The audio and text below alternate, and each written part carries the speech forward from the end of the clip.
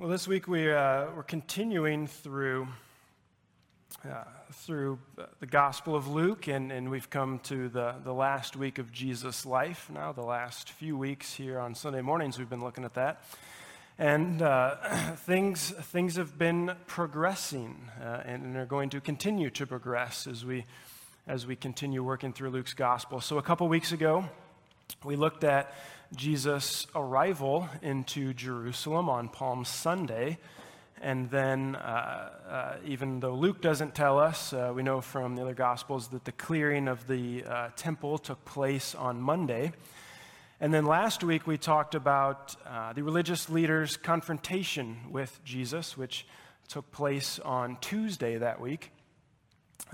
Next Sunday, Pastor Tim is going to teach on the Passover meal, which Jesus celebrated in the upper room with his disciples on Thursday. So you can see there's this progression to the last week of Jesus' life before his crucifixion that's taking place.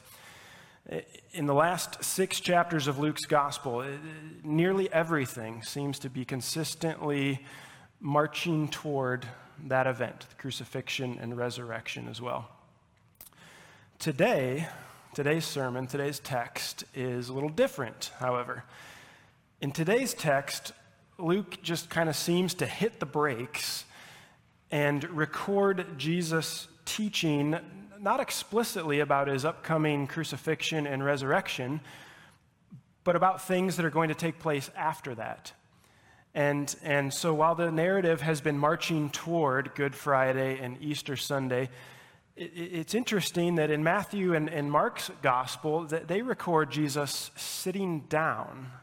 I mean, we just get this picture of Jesus pausing, sitting down on the Mount of Olives and giving this teaching to his disciples. So it's quite literally a pause in the action, if you will, so that our eyes can be lifted up just a bit from what's right in front, from the Holy Week, to be lifted up to focus on something a little bit farther down the road, and equally as important as we'll see. The million-dollar question is, well, just how far down the road are we talking?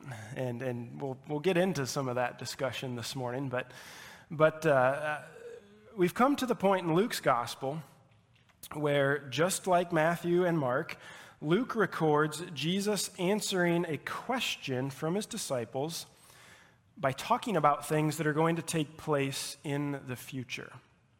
And as is often the case when it comes to prophetic passages in the Bible, there's no shortage of interpretations regarding Jesus' words. And so that's something that we'll be looking at this morning. But before we dive into the text for today, I wanted to frame this conversation in the right way so that we avoid a couple of extremes that I believe prove to be unhelpful to us as followers of Jesus. And in order to do that, I wanted to read to you some words written by a guy named J.C. Ryle that I just think, I'm not going to say it better than him, so why not just read what he wrote. He was a 19th century minister in the Church of England. And so he said it this way. He said, "Let us learn from our Lord's warning words to pray for a humble, teachable spirit whenever we open the pages of unfulfilled prophecy. Here, if anywhere, we need the heart of a little child and the prayer, 'Open my eyes.'" And then he talks about these extremes. He says, "Let us beware on the one side of that lazy indifference which turns away from all prophetic scripture on account of its difficulties. Let us beware on the other side of that dogmatic, arrogant spirit which makes men forget that they are students and talk as confidently as if they were prophets themselves." He says, "Above all, let us read prophetic scripture with a thorough conviction that the study carries with it a blessing, and that more light may be expected on it every year.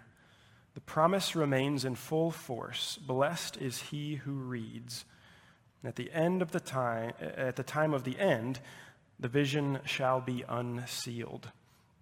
And so I do believe that if we If we come to today's passage, like with any passage, with a humble, teachable spirit, then we'll be blessed as a result, even if some of our specific questions regarding the future and the timing of it aren't met with clear answers, that there's still blessing that comes from the text. So with that being said, here's the roadmap for this morning. So we'll be in Luke chapter 21. We're going to work our way through the first 3 points of the sermon. And then after we've read those passages and discussed them, we're going to pause just a bit and talk about the different ways that those passages are interpreted. And then we'll look at the last 10 verses in the chapter, which I think provide the overall point of application for us this morning. So that's enough prep work. Let's get right into it. Luke chapter 21, and we're starting in verse 5 this morning. It says, "While some were speaking of the temple, how it was adorned with noble stones and offerings, Jesus said, 'As for these things that you see, the days will come when there will not be left here one stone upon another that will not be thrown down.' And they asked him, 'Teacher, when will these things be, and what will be the sign when these things are about to take place?' And he said, 'See that you are not led astray, for many will come in my name, saying, I am he, and the time is at hand. Do not go after them. And when you hear of wars and tumults, do not be terrified, for these things must first take place, but the end will not be at once.'"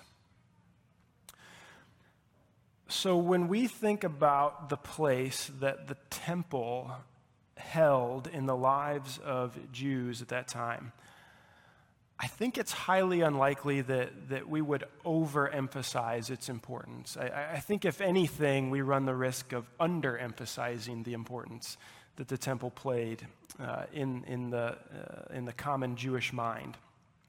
From a religious perspective, the Temple Mount was the most holy place on the face of the earth. You could go nowhere and find a more holy place than the Temple Mount.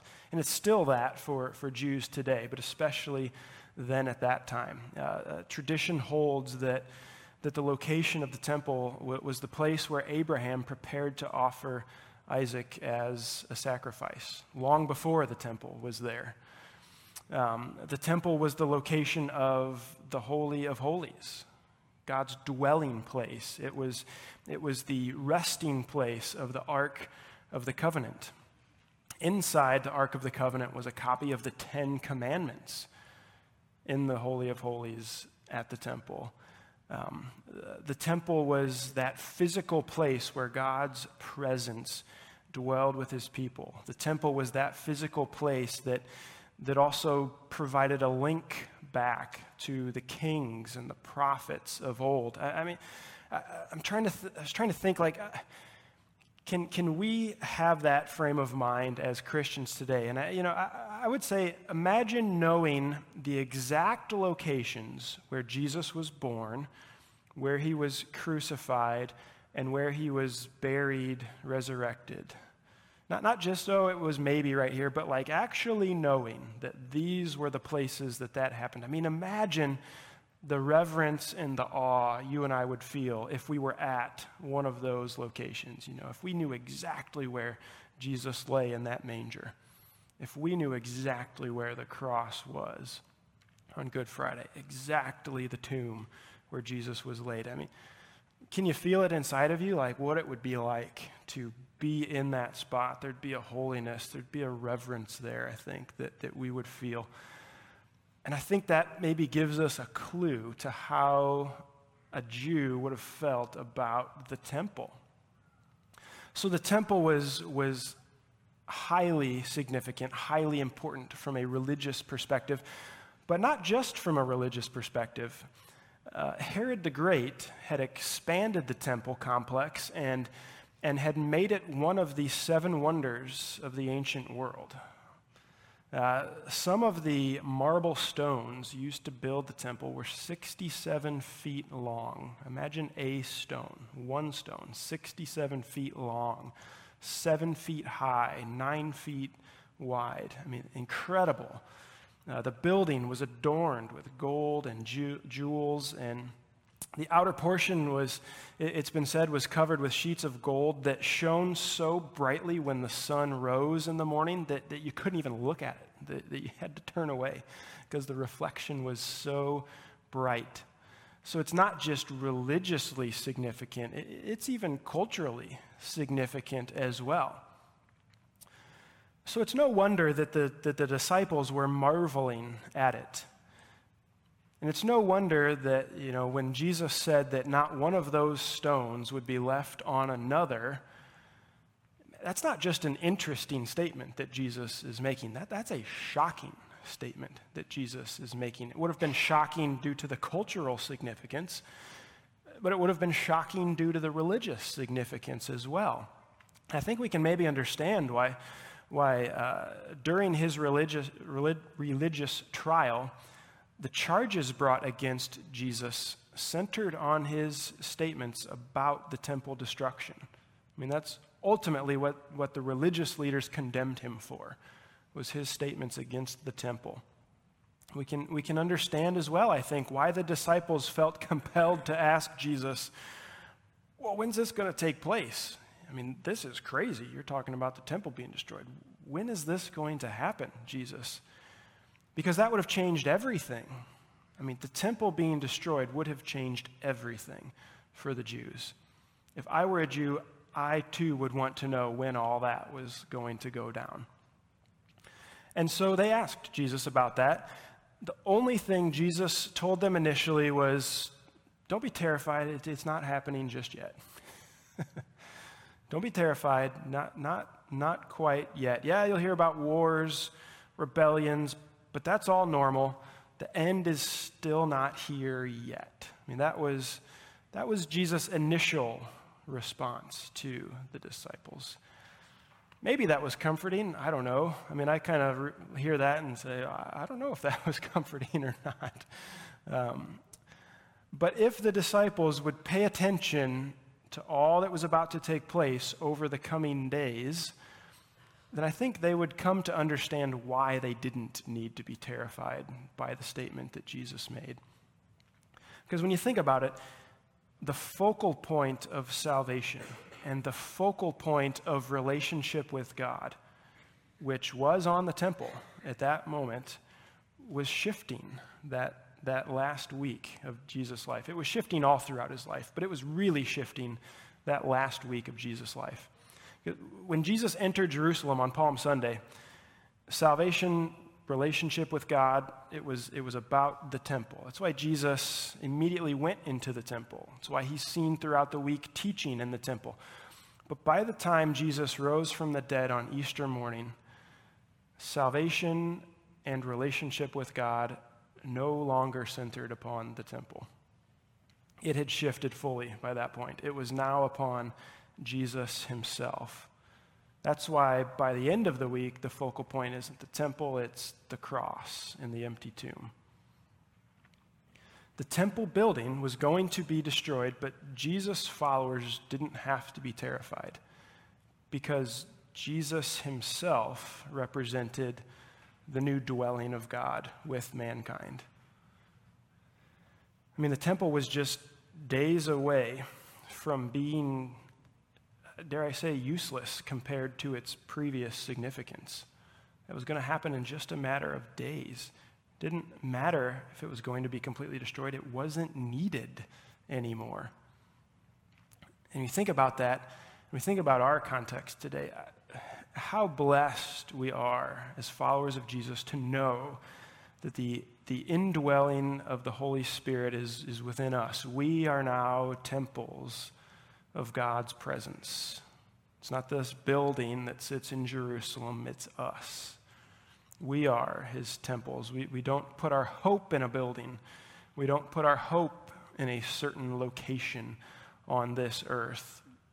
Wherever we go, God is with us. The building, you think even this building, this church body, it can all be attacked, it can be persecuted, but God's presence remains with us through it all. That's incredible. And that's a major shift. That's a major shift of thinking for the Jews. And I think that's what Jesus goes on to address next. He kind of highlights the fact the temple's going to be destroyed, but you don't have to be terrified because, I'm the new temple. I'm going to dwell with you. And then he moves on in verse 10, and he continues talking about the future. It says, "Then he said to them, 'Nation will rise against nation, kingdom against kingdom. There will be great earthquakes, and in various places famines and pestilences, and there will be terrors and great signs from heaven. But before all this, they will lay their hands on you and persecute you, delivering you up to the synagogues and prisons, and you will be brought before kings and governors for my name's sake. This will be your opportunity to bear witness. Settle it, therefore, in your minds, not to meditate beforehand how to answer. For I will give you a mouth and wisdom which none of your adversaries will be able to withstand or contradict. You will be delivered up even by parents and brothers and relatives and friends, and some of you they will put to death. You will be hated by all for my name's sake, but not a hair of your head will perish. By your endurance you will gain your lives.'" Now remember, Jesus prefaced all this by saying, "Don't be terrified," and then he immediately goes into that. I mean, he's not being coy regarding what lies ahead for the disciples personally. I mean, he plainly told them they would face persecution because of their devotion to him. And the reference to synagogues as well as kings and governors seems to imply that the persecution is going to come both from the Jews and from the Romans. There will be religious persecution from the Jews. There will be cultural persecution from the Romans. But even though difficulty lie ahead, and even though for some of them it would end with martyrdom, I mean, he said, some of you will be put to death. Jesus wanted them to recognize both his presence with them in the midst of that persecution, but also the opportunity that the persecution would bring.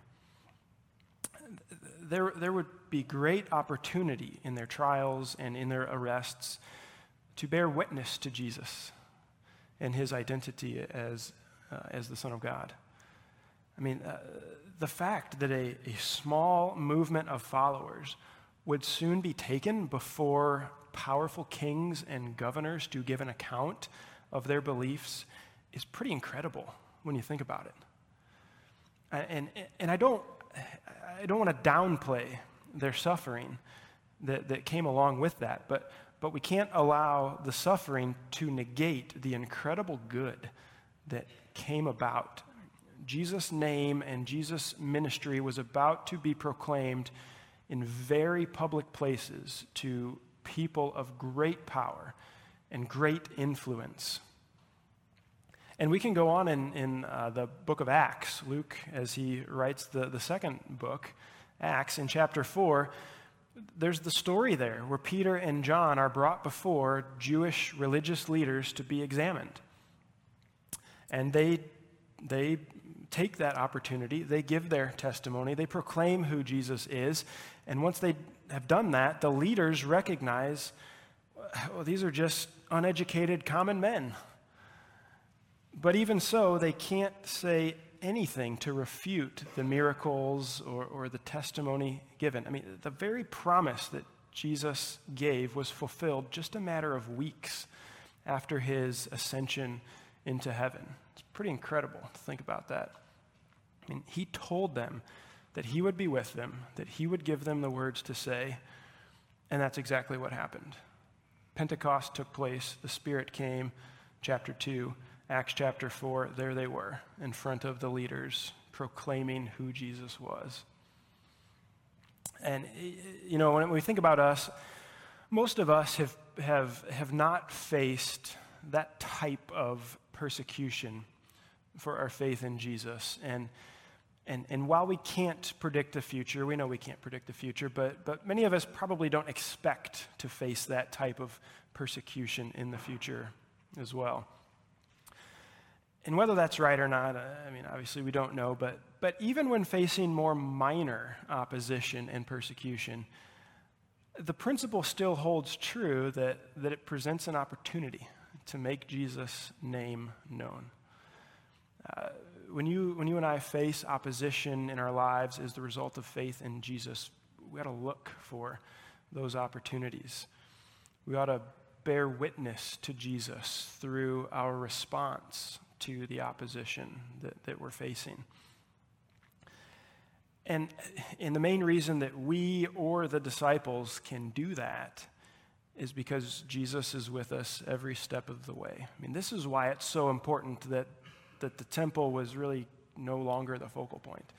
That God was not dwelling in the temple anymore, that he's dwelling with his people because he's with us. He told the disciples, when you go before kings, when you go before governors, I'll provide the words to say, I will be there with you.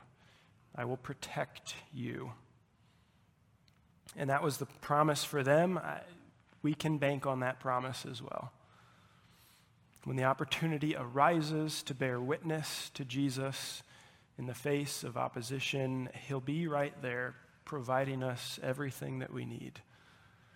Whether we feel like it going into it or not, he is promised and he will be there. We really don't need to fear because Jesus said, not a hair of your head will perish. Now I think we need to stop right there and say, okay, well, wait a minute. Jesus, you just said in verse 16 that some of you will be put to death. So what do we do with that? Some will be put to death, but yet not a hair on your head will perish, will be harmed. So, the statement has to be at least somewhat metaphorical because we know that the disciples faced martyrdom. So the promise is not a blanket statement pertaining to physical harm. Rather, it's a promise that nothing which can ultimately harm them will harm them. You think about Jesus in Matthew chapter 10. He says, don't fear the one who can kill the body, but can't kill the soul. In other words, physical suffering may come, but we're still safe in Jesus. We're still protected. Even if we're martyred physically, we are secure in Jesus. And our physical death will be made right upon our physical resurrection. So even when that takes place, that's not the end of the story, that we're still secure in Jesus. So in light of the promise of persecution, Jesus urged his disciples to endure through that. He said he would be with them. He said he would provide them what they needed. In his strength, then, they can endure rather than succumb to the trials that they would be facing. And again, just like them, that applies to us as well. Same promises, same application in our lives. But you think about that section, verses 10 through 19. It talks about wars, talks about earthquakes, talks about famine, talks about God's people facing opposition and suffering. It might seem like, is there any hope here? Are the wicked destined to prevail because of all of those things? Jesus goes on to speak about that, and he promised that even in the midst of all of that he would return. And upon his return, things would be made right once and for all. So look with me at verse 20. But when you see Jerusalem surrounded by armies, then know that its desolation has come near. Then let those who are in Judea flee to the mountains, and let those who are inside the city depart, and let not those who are outside in the country enter it. For these are days of vengeance, to fulfill all that is written. Alas, for women who are pregnant, and for those who are nursing infants in those days. For there will be great distress upon the earth, and wrath against this people. They will fall by the edge of the sword, and be led captive among all nations, and Jerusalem will be trampled underfoot by the Gentiles, until the times of the Gentiles are fulfilled, And there will be signs in sun and moon and stars, and on the earth distress of nations in perplexity because of the roaring of the sea and the waves, people fainting with fear and with foreboding of what is coming on the world. For the powers of the heavens will be shaken, and then they will see the Son of Man coming in a cloud with power and great glory. Now, when these things begin to take place, straighten up and raise your heads, because your redemption is drawing near. Jesus was just days from being officially rejected by the Jews and ultimately crucified then upon the cross. The religious leaders at that point may have felt like they were victorious. I'm sure they had that feeling. I mean, perhaps Jesus hanging on the cross led them to that type of a conclusion. But Jesus assured his followers here that the time would come when Jerusalem would face justice from God as the result of this rejection of Jesus. The city would be surrounded. There would be signs in the heavens. And when that happens, Jesus says, those in and around Jerusalem ought to fight the urge to flee into the city for safety and instead flee from the city to go out into the hills. I mean, that's the opposite of what was typical at that time. Common practice in the face of an invasion is to go into a walled city for protection. Makes sense, right? I mean, that's what the walls are for. They're for protection. But in this instance, Jesus says the destruction has been prophesied. Verse 22, it's fulfilling all that is written. So fleeing into the city is only going to make a person trapped. It's only going to ensure that they meet the same fate as the rest of the city. Those who would heed the words of Jesus would know to go away from the city in order to be spared from that judgment. And even though that might all seem like a fear-producing event, talking about signs in the sky and nations on earth in distress, I mean, Jesus assured his followers, I think verse 28 is so great. You're going to see these things begin to take place. Straighten up, raise your heads, because your redemption is drawing near. So those signs were all pointing to destruction for those who rejected Jesus, for the city of Jerusalem. But those signs also pointed to redemption for those who accepted Jesus. So you and I, who've accepted Jesus, we ought to have a healthy and a righteous fear of God. But we don't have to have a worrying fear of God, because we're marked for redemption. We're not marked for judgment. So when signs like that take place, it's our redemption that is at hand. So instead of distressing over what is to come, we can rest, knowing that it doesn't mean destruction for us. It means redemption is drawing near. What an answer to a simple question. Jesus, when's the temple going to be destroyed? I mean, I just wonder if this is the kind of answer that the disciples expected when they asked that question. I imagine that was a bit more in-depth than they were anticipating at that moment. But that being said, even in the midst of all the details given, there's lots of details there, don't we still have so many questions regarding the fulfillment of all of those things? And as I said, there are many, many interpretations of this passage. And so I did just want to quickly run through some of the most common ones. So we'll do that, and then we will attempt to wrap things up today, not because we're going to solve the interpretive dilemma that's existed for 2,000 years. I mean, we ought to be humble about that. We're not going to solve it this morning. But because in the midst of questions, we can still find rest in the promise of redemption and rest in Jesus' closing words in the last 10 verses. So ways of interpretation.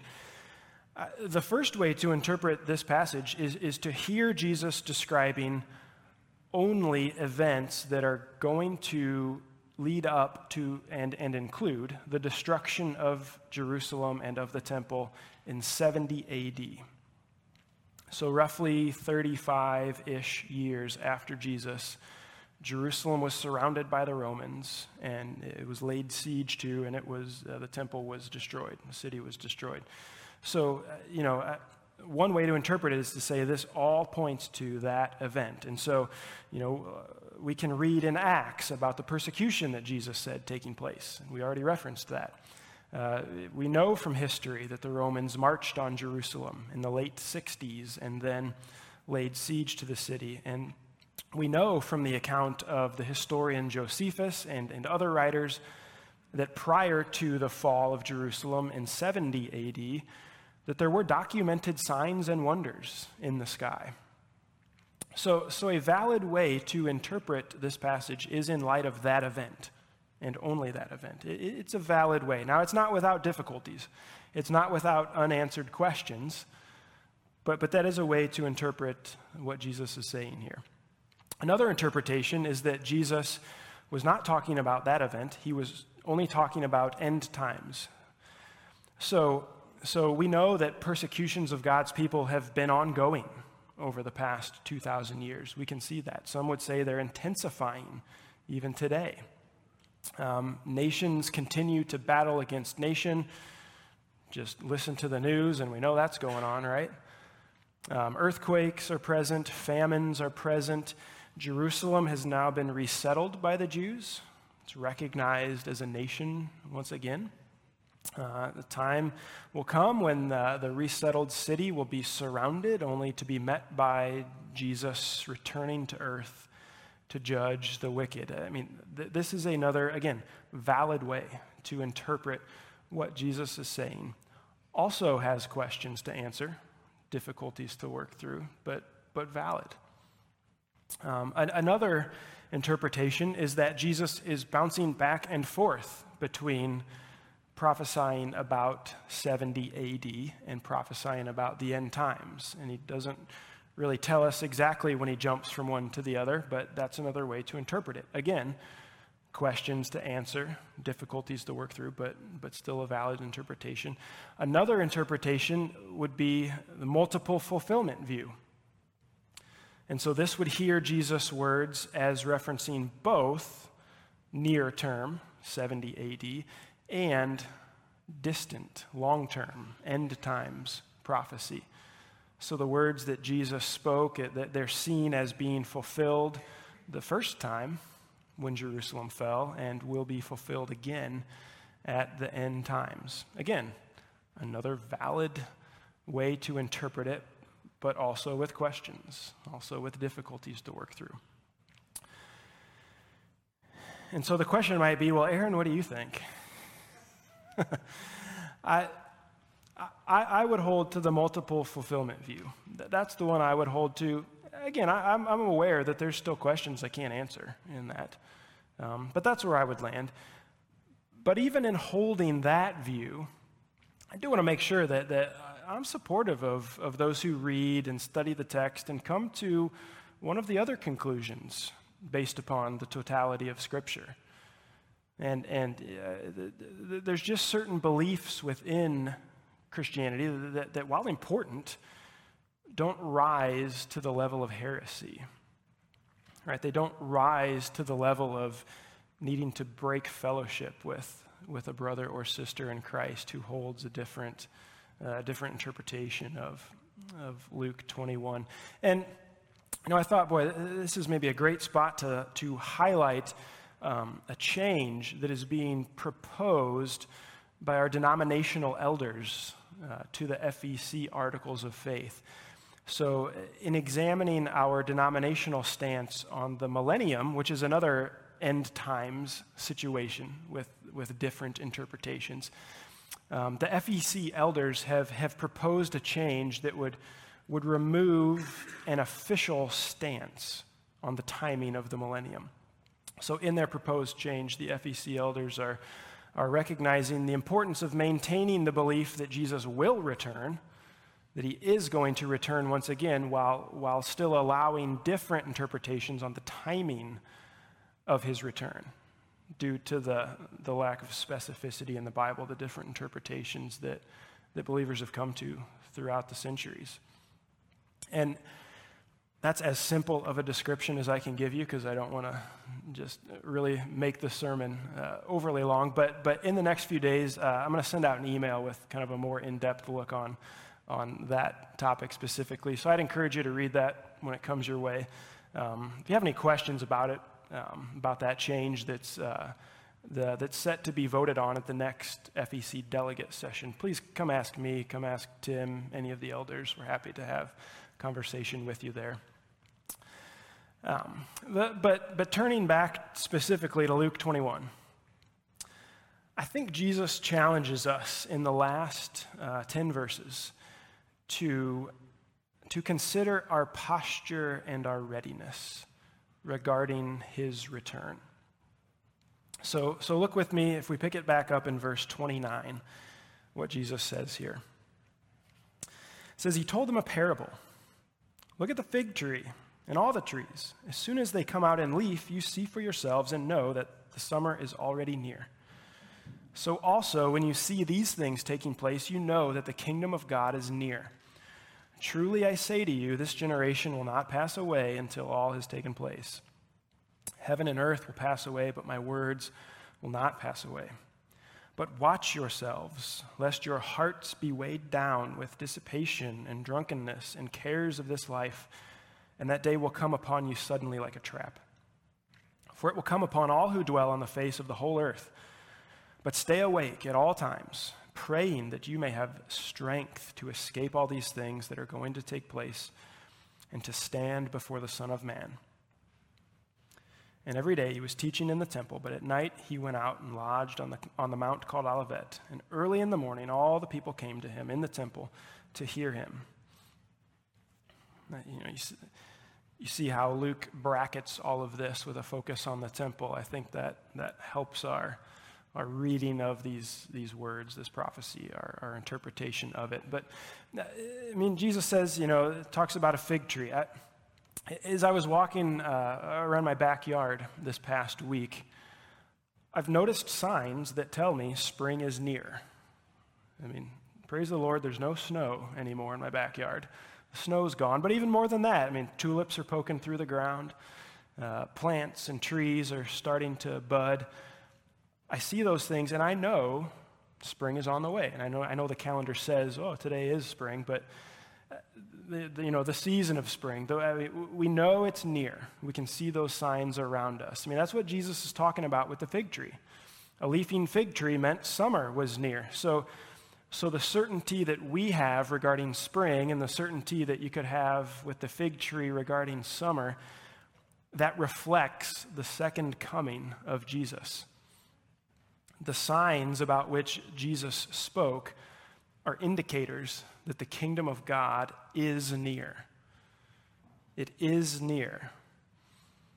And so because his coming is certain, and because his coming will be marked by signs pointing to it, we ought to watch and be ready. That's what Jesus encourages us to do here. Watch and be ready. The disciples in the first century would have done well to heed those words. Watch and be ready. We in the 21st century would do well to heed those words, to watch and be ready. And I would say our readiness regarding Jesus' return is more important than our correctness about the timing of it. Our readiness is more important than our interpretation, our understanding of the timing of it. Not to say that we shouldn't study that, but are we ready? I mean, that's the real question. This life is full of distractions. I mean, Jesus, he mentioned some there: dissipation, drunkenness, cares of life.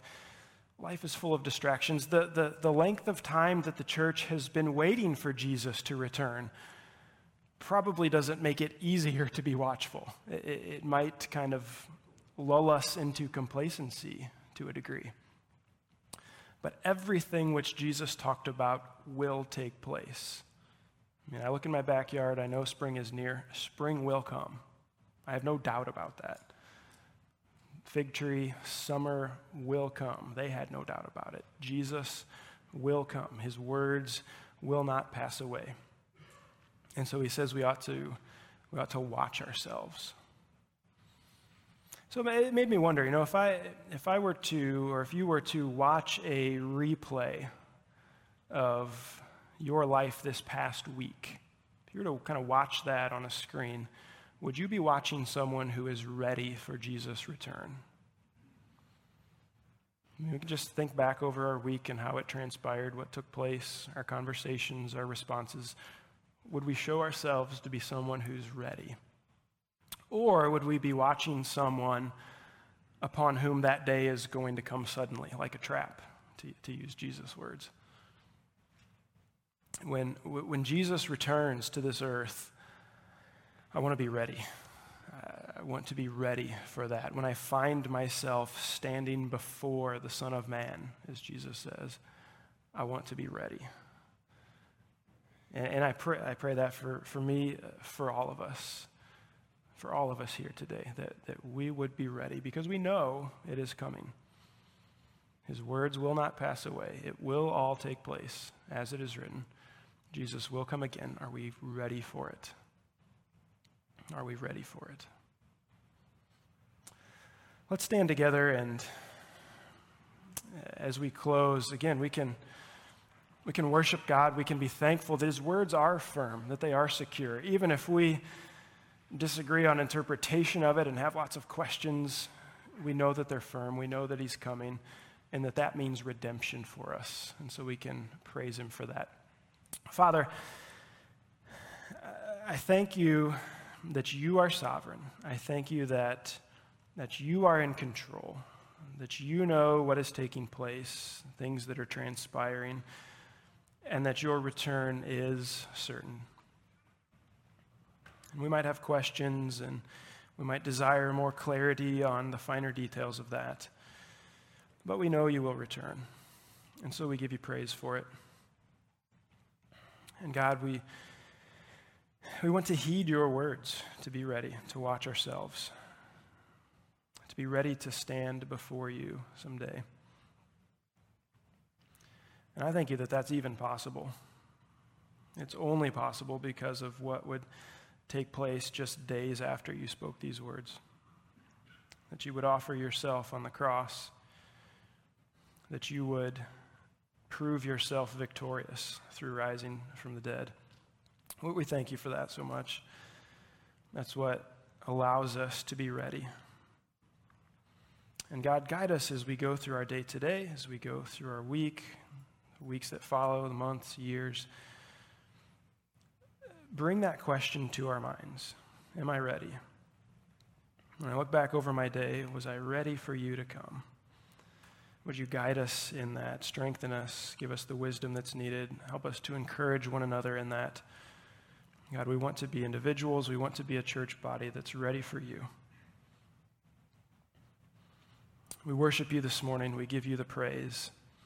We pray these things in your name. Amen.